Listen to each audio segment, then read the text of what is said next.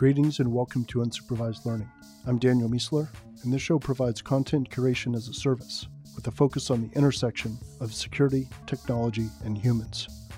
I spend between 5 and 20 hours a week consuming books, articles, and podcasts, and each episode is either a curated summary of what I've discovered in the past week or a standalone essay that hopefully gives you something to think about.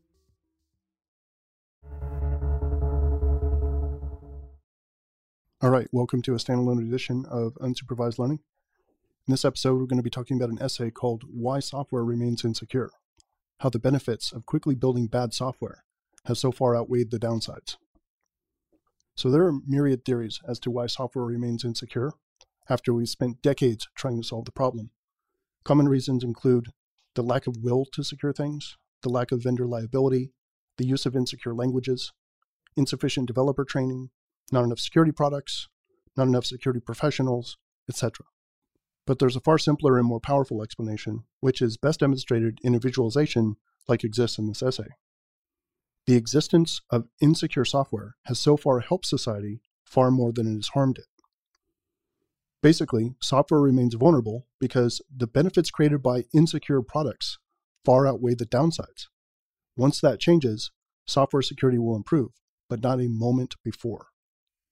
So in this visualization here, we have a giant green mountain labeled the societal gains provided by all software. And under that mountain, we have a giant list of things like Excel, the internet, mobile phones, GPS, online shopping, cloud computing, video conferencing, going to the moon, mainframes, artificial intelligence, Linux, word processing, Windows, Android, iOS, exploring the solar system, Netflix, AWS.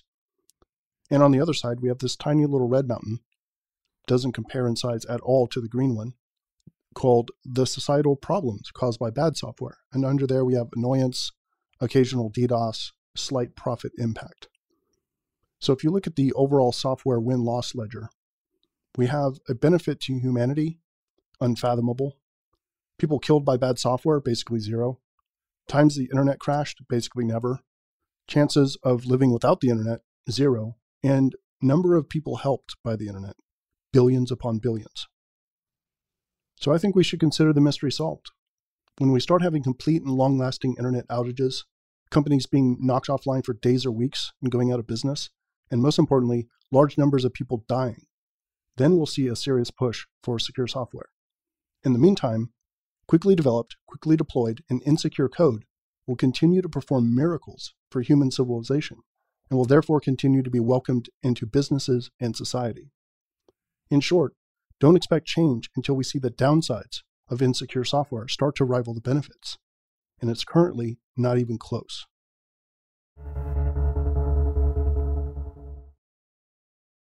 All right, thanks for listening to this episode of Unsupervised Learning. And don't forget that the show is both a podcast and a newsletter, so you can get more information about everything you just heard by subscribing to the newsletter or reading the blog posts for each episode. Also keep in mind that I do the show weekly, but if you're not a member, you're currently only getting every other odd-numbered episode. And if you want to get every episode of the podcast and newsletter, you can become a member at danielmiessler.com/subscribe for less than a latte per month. Being a member will also get you access to the subscriber area of the site, which is the home for all previous member episodes, as well as other types of premium and experimental content. We'll see you next time.